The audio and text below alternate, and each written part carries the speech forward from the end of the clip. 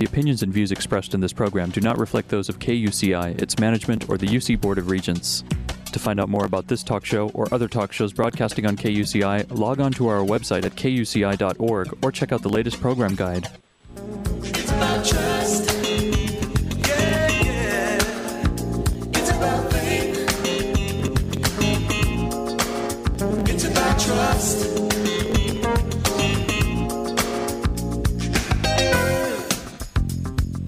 You're listening to KUCI 88.9 FM in Irvine and KUCI.org on the net. Welcome to Prescriptions for Healing Conflict. I'm Lloyd, I'm the show's engineer, and your host is Mari Frank. Mari's been an attorney mediator for 26 years, and during that time she's resolved thousands of disputes as a neutral conflict healer. She's a member of the Orange County Superior Court Mediation Panel, and she's been a law professor of negotiations and mediation, and presently teaches negotiations right here at UCI. She's the author of Negotiations Breakthroughs and co-author of Stepping Stones to Success and several other books. To listen to previous interviews, see upcoming guests, download podcasts, and learn more, visit www.conflicthealing.com. So, Mari, what's your show about today? Well, our show today is about forgiveness and reconciliation. And I have this wonderful book in my hand that I just received, and I've been reading it most of last night. And it's called Forgiveness and Reconciliation, Psychological Pathways to Conflict Transformation and Peace Healing. And Ani Kalajian, who is the editor and co-author on this book, is with us, joining us from the East Coast. And I want to tell you a little bit about her. She's got an impressive background. Dr. Ani Kalajian is a psychology professor, American board certified expert in traumatic stress. She's a psychotherapist, a genocide scholar, conflict resolution expert, researcher, community organizer, and international consultant. She has over 20 years of experience in disaster management, mass trauma interventions, and conflict resolution.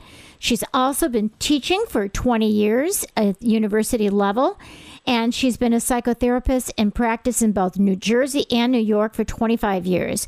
And she was awarded the Outstanding Alumni of the Year Award from Teachers College at Columbia University. She has so many more accolades. I'm just telling you, it's very impressive. But I want to get to a little bit of the work that she's done, because she's worked extensively with veterans who survived the Gulf War, the Vietnam veterans, Holocaust survivors, the Armenian survivors of the Ottoman Turkish genocide, with the World Trade Commission terrorists, survivors, and so many more, earthquake victims and tsunami victims. And so she has this new book, which is really fantastic, and amazing different articles on different types of forgiveness and how it's different in different cultures, which I thought was fascinating. And you can learn much more about her at our website at conflicthealing.com, but also at meaningfulworld.com, which is her website. Thank you so much for joining us, Ani. Thank you so much, Marie. This is really, really a pleasure and an honor to be on your radio show. It's exactly on the topic that we have been passionate about for the last 25 years. Oh, I know. And that's why when I found you, I thought, this is great. Well, tell me, how did you decide to do this book and edit and be a part of this wonderful project of forgiveness and reconciliation? Well, it's a kind of a typical story. They say psychologists or healers, they usually choose their profession coming from their own family pains and traumas. My father is a survivor of the Ottoman Turkish genocide of the Armenians, Greeks, and Assyrians and Christian minority in Ottoman Asia Minor at the time. And he was the only one that survived, one of the few that survived, where two-thirds of Armenians were slaughtered. Mm-hmm. And I could palpate as a child growing up in Syria, because they had to go through the Arabian desert, and he settled in Syria. Well, he had to. That was the first country they were able to enter. And from there, I could palpate the sadness and the trauma growing up also in the middle of Syrian-Israeli war, and feeling the actual war trauma, and then feeling that there is more than the current war, that my mom is crying for something else. They're wearing black, dark clothing to indicate and symbolize grief and sadness, and always thinking about looking for their loved ones because they're still searching. People were taken by force to different countries or by assistance from missionaries. So I just found cousins and my maternal side, 100 family members in Buenos Aires, wow. thanks to electronic age and Google and all the instruments we have to search for our loved ones. So it comes from a deep sense of wanting to make a difference and wanting to change this trauma into healing. Our organization, Association for Trauma Outreach and Prevention, I will call it ATOP for short, it has an affiliation with United Nations, and we are bringing this topic straight to the UN, and we have been bringing for the last 20 years these issues to the UN, because as you know, at the UN, we talk about all these wars like it's just an incident and then go have lunch. Right. And I said, but, you're talking about 4 million dead, 6 million dead, 800,000 dead in Rwanda. Are you talking about the generations that are surviving and their own traumas and their own sense of anger, revenge, helplessness? You need to address these.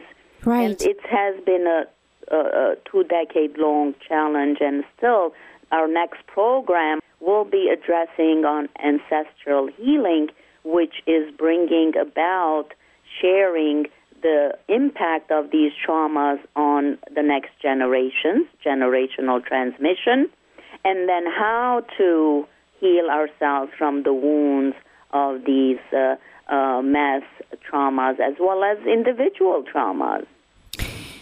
And your book is called Forgiveness and Reconciliation. Yes. And so when you're talking about these horrible traumas and what people go through as survivors of these various types of genocides and holocausts and all these really tragic things, what is forgiveness in that situation? What is really a definition, if you can, of what forgiveness is? Well, if you read other books on forgiveness, they always say what forgiveness is not. They say, first, forgiveness is not pardoning. Forgiveness is not setting the perpetrator free. Forgiveness is not letting go of justice. So they will first share on the general myths of forgiveness. And then my definition is, forgiveness is changing the automatic mindset of the ego to revenge and hit back. If you feel pain, our automatic knee-jerk reaction, for example, would be to hit back, to reciprocate, right. to show the other person, as my clients would say, how it feels to be hurt. Yeah. But that never works. An eye for an eye makes us both blind, says Martin Luther King. Yes. So the idea is to have mindfulness to shift that automatic knee-jerk reaction of the ego to mindful decision. Yes. What am I trying to do when I hit back? Am I not also a perpetrator? Yes.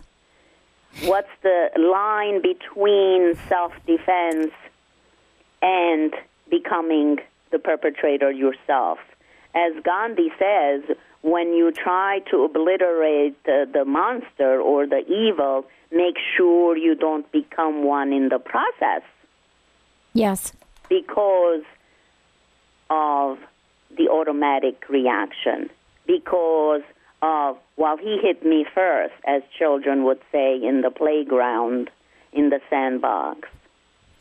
And I deal with people who are angry and who are in conflict all the time as well, so I can really relate to all this. And one of the things that I learned years ago from people who were trying to teach me about forgiveness is a very interesting approach to forgiveness. Is it's made up of forgive. You give it up for yourself. Because if you are carrying this anger, this revenge, this hatred, or whatever it is, what it does to you is even worse than the person who doesn't know how much you hate them unless you actually go after them and try and kill them. Exactly, Marie, because there's an anonymous saying that goes like this: anger and revenge is like taking the poison and expecting and hoping that your perpetrator or the person who hurt you is getting hurt or dying. Yes.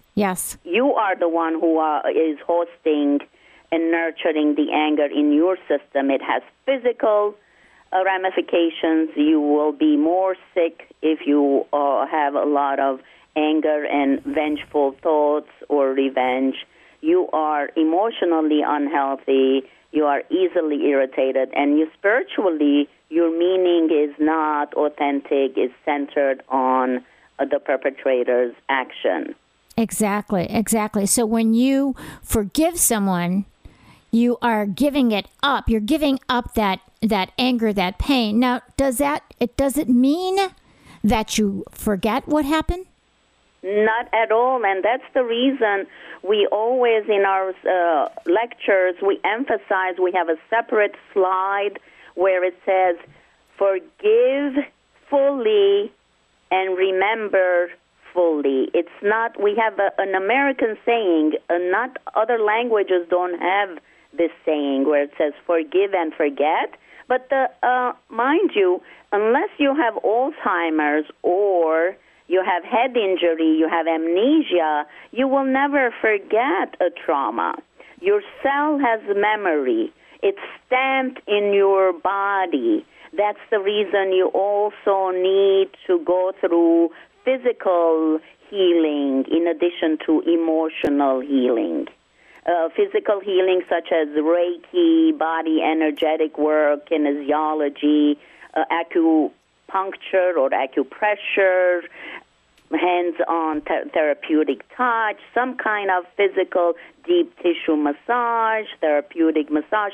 You need something on the physical level because trauma has inherently not only emotional wounds but physical ones. Right. The body, mind, spirit, everything. Yes.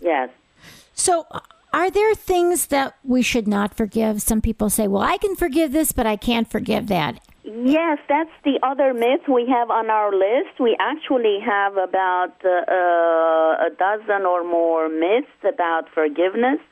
And if you need later on, I'll mention it. Yes. But that is one of them where they say, well, the Holocaust is not forgivable. Actually, Elie Wiesel said this.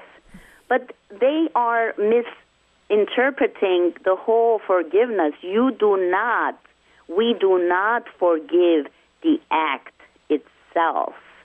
May that be genocide or torture or killing or incest or rape. We are forgiving the person who was mindless, who was ignorant, who was not thinking better, healthier, who has conducted or done something traumatic. We are forgiving that person, as in Christianity, the disciples of Jesus, they asked him, how many times shall I forgive? And he said 70 times 7. It's just an infinite number of times because we are challenged daily by things and people who are not mindful, and they may cause us to be frustrated or disappointed or ashamed or maybe humiliated.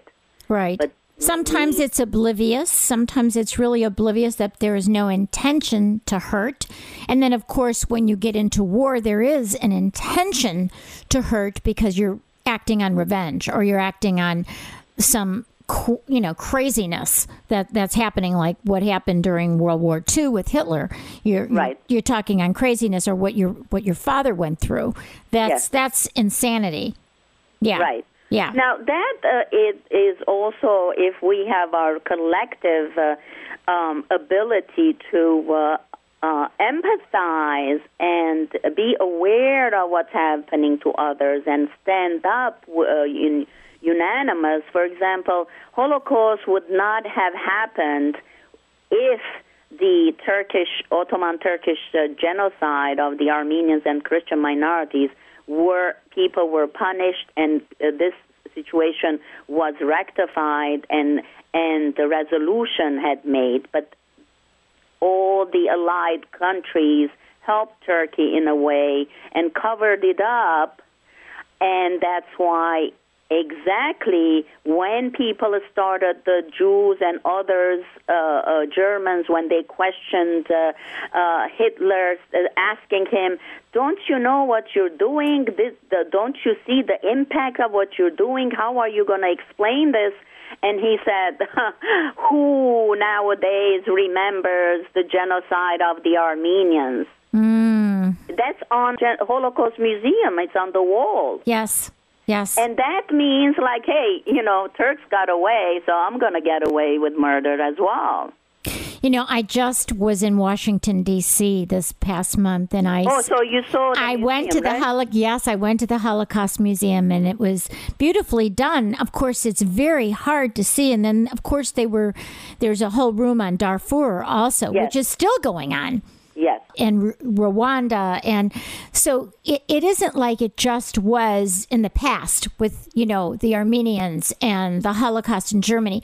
This is going on today in so many countries. And, we're not doing anything. I mean, the only place we've done anything is when there's oil, right? Exactly. That's our collective responsibility. And when we say, for example, in our lectures, what we do, we separate for from giving. We even put number 4 sometimes, indicating that this is something you are giving to yourself. It's a gift to yourself. For giving to self. Yes. For letting go of the past and the chains that connect you to the quote-unquote enemy and the perpetrator, and you're desperately expecting them to come and give you apology on a silver tray. Well, guess what? It's been 96 years, and Ottoman Turkey, the new government of Turkey, the modern democratic Turkey, supposedly has denied for 96 years. And in fact, in their history books, when I went to Turkey, there was a section saying Armenians have massacred the Turks. The total revisionism. Unbelievable.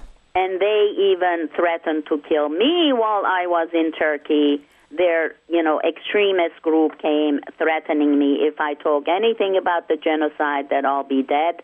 And they have Article 301 at the present. Even their own Nobel Prize-winning Orhan Pamuk is on threat, and they have fined him $4,000 for insulting the Turkish citizens or Turkish government because he mentioned the genocide of Armenians and the Kurdish rights, human rights. My goodness. Today, this is going on today. And even last July, when we had a conference on preventing genocide and torture at the UN, Turkish mission counselors came and stood up at the United Nations in 2010, July, and they said, your information is wrong, you're lying. Armenians killed all the Turks. And when I said, I'm sorry, but you have to ask questions, this is not a question, it's a revisionist statement, he threw a temper tantrum, almost knocked over my colleague's wheelchair, who was handicapped, and slammed the door. I had to call security. Oh, my goodness. This is happening today. We are talking with Dr. Ani Kalajian, who is a psychology professor. She is also the author of this wonderful book that's in my hand called Forgiveness and Reconciliation, Psychological Pathways to Conflict Transformation and Peace Building. And you're listening to Prescriptions for Healing Conflict. I'm Mari Frank. You're listening to KUCI 88.9 FM in Irvine and KUCI.org on the net. You know, we were just talking a moment ago here about how in Turkey, they still are denying the truth of what happened in the genocide. What about accountability versus blame? Is that helpful, or how can we get countries or people to be accountable and yet not be in the blame game? Because in the blame game, people will always deny, but how do we get them to be accountable for their actions and be willing to give some kind of, reparation or at least apology? How do we do that, Ani? Yeah, there is a very nice example with, productive, or shall I say successful example with the Nazis, where the international community, all the countries, states got together and said, listen, this is wrong, and you have taken lives of many people and tortured, so you have to pay reparations, and there has to be a country for the Jews that are being chased out of there, and so on. And the so Nuremberg trials. International tribunals, which right. we have supposedly now, but they are taking very long time. With the Rwandan genocide, there's only 39 people in the last 14 years, the 39 cases that have been tried, either to 3 to lifetime prison, but only 50 cases have gone through. There are thousands of people. So something is not going right with the international tribunals, that it's taking a lot of time. But at the same time, if international states, governments get together and say, okay, this is not really healthy, and this is what needs to happen, and this is the reparation amount. When states come together and really enforce and say, okay, now you have moved to a new government, now they're no longer Nazi, there's a democratic new German government. Turkish, they can do the same thing. They're not Ottoman, they changed their alphabet, they have new Turkish state that it was founded in 1923, so they can very easily, or 1928, I don't recall, they can easily have the same thing, distance themselves. They say, okay, my ancestor did that, they didn't know what they were doing, my apologies to what my ancestor did to you, and this is the reparation that we can, we have designated, and we now commit to peace and commit for, to embrace human rights. Well, that's kind of like what Germany has done. I mean, in Germany, exactly, they have taken very strong stance, and they had a lot of guilt from what went on, and I don't know how really great guilt is, because guilt is self-anger, but they were accountable. They were made to be accountable because of the Nuremberg trials, but they are accountable. And when, my son studied in Germany, and when he studied in Germany, he said, Mom, it's against the law even to, bring up deny. Nazi things. Yes, it's against the law to deny. And exactly. Now, that is something that the states can work very hard to make it that it's crime to deny genocides and Holocaust. But now because I don't know what your audience is, but I think for us, because we're not states, let's focus on what individuals can do. Exactly. States, sometimes I feel like they have their own culture, they have their own profit margin. I see at the UN, they do things very covertly, and they do things thinking, okay, you cover my back, I do this in Sudan or Darfur, and I cover you in Saudi Arabia, or I cover you in Bahrain. So I do see some covert operations that are really beyond our individual professional realm. I think the beauty of the World Wide Web is that there can be mass movement by people like you, by people like me, to get people involved and have that higher consciousness, and pretty much force countries later on with all of the the force of people. I mean, we've seen what's happened with the protests in the Middle East, what that did. Right. The changes that can be made, that whether it's Facebook or any of the websites or whatever, that there are changes that can be made, right? We can transform, right?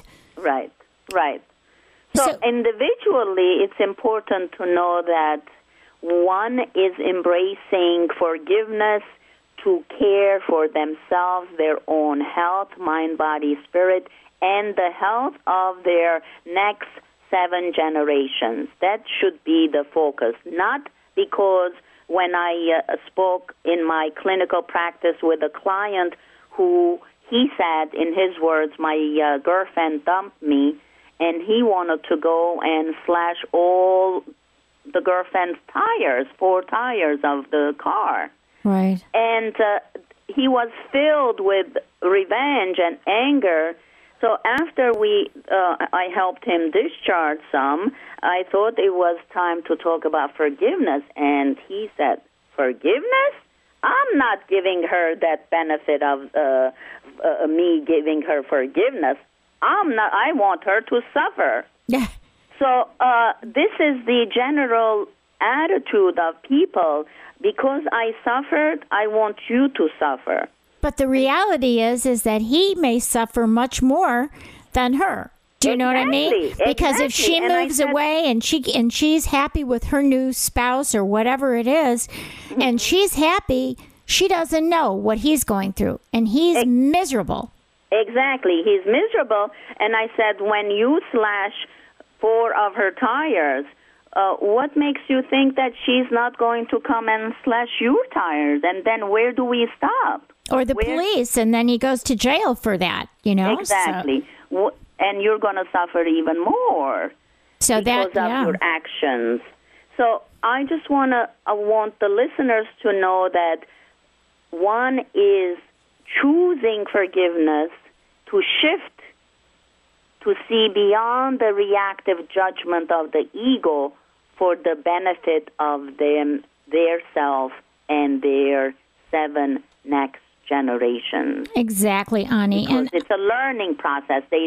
Children learn and see if dad or mom is reactive always and revengeful, they embrace they learn that same behavior. Yes, and you know what? We are out of time. We are speaking with Ani Kalayjian, and she is the author of Forgiveness and Reconciliation, and you can also go to her website. Why don't you give your website, and then we're going to have to end. meaningfulworld.com. And we will watch all the wonderful things that you're doing, Ani, and please keep in touch because we know you're going to do wonderful things in the future, just as you've done in the past. So, but we will have you back again for sure. Thank you so much. All right. You've been listening to KUCI 88.9 FM in Irvine and KUCI.org on the net. I'm Mari Frank, the host of Prescriptions for Healing Conflict.